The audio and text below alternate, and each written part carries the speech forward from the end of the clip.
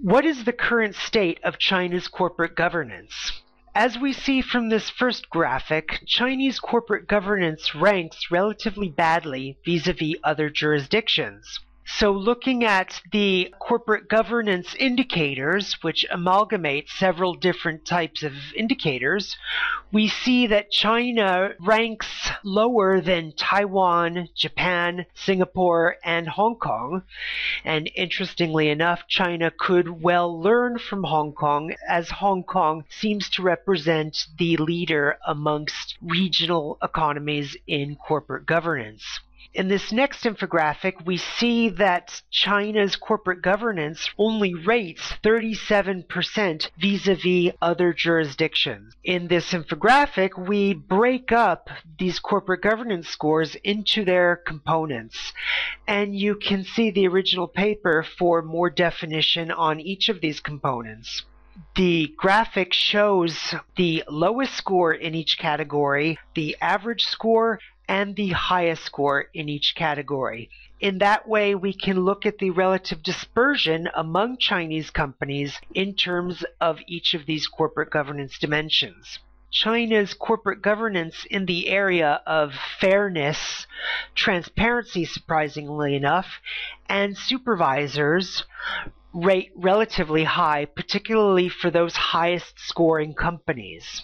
However, when we look at the corporate governance scores overall, we see that China's corporate governance across these dimensions comes in at a relatively low 37%.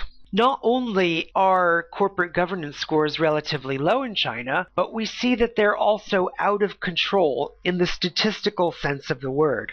As you recall from other infographic presentations, we describe a process as out of control when any indicator or score exhibits a high amount of variability. That variability prevents policymakers from adopting stable rules that can address those problems.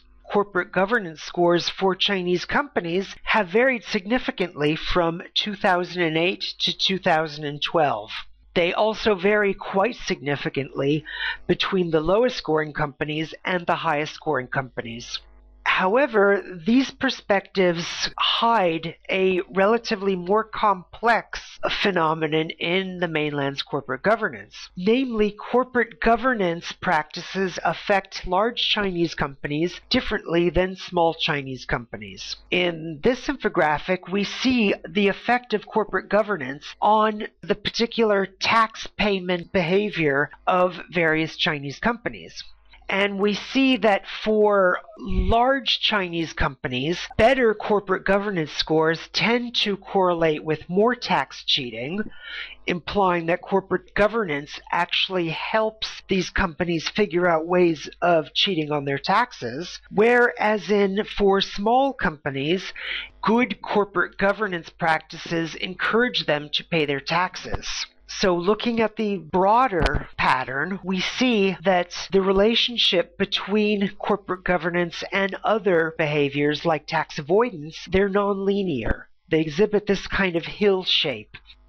We see that corporate governance rules can either serve the company that adopts them, or they can help serve the private interests of directors and managers who run those companies. Thus, looking at a mainland company and seeing that they rate highly in terms of corporate governance does not necessarily tell us whether their practices are investor-friendly or worker-friendly. Thus, from a policy perspective, the best amount of corporate governance reform is that reform which falls into the Goldilocks level, or a corporate governance reform that's neither too much so as to encourage self-seeking, but not too little such as to hinder a company's efforts at improving its behavior vis-a-vis other institutions, workers, and other stakeholders.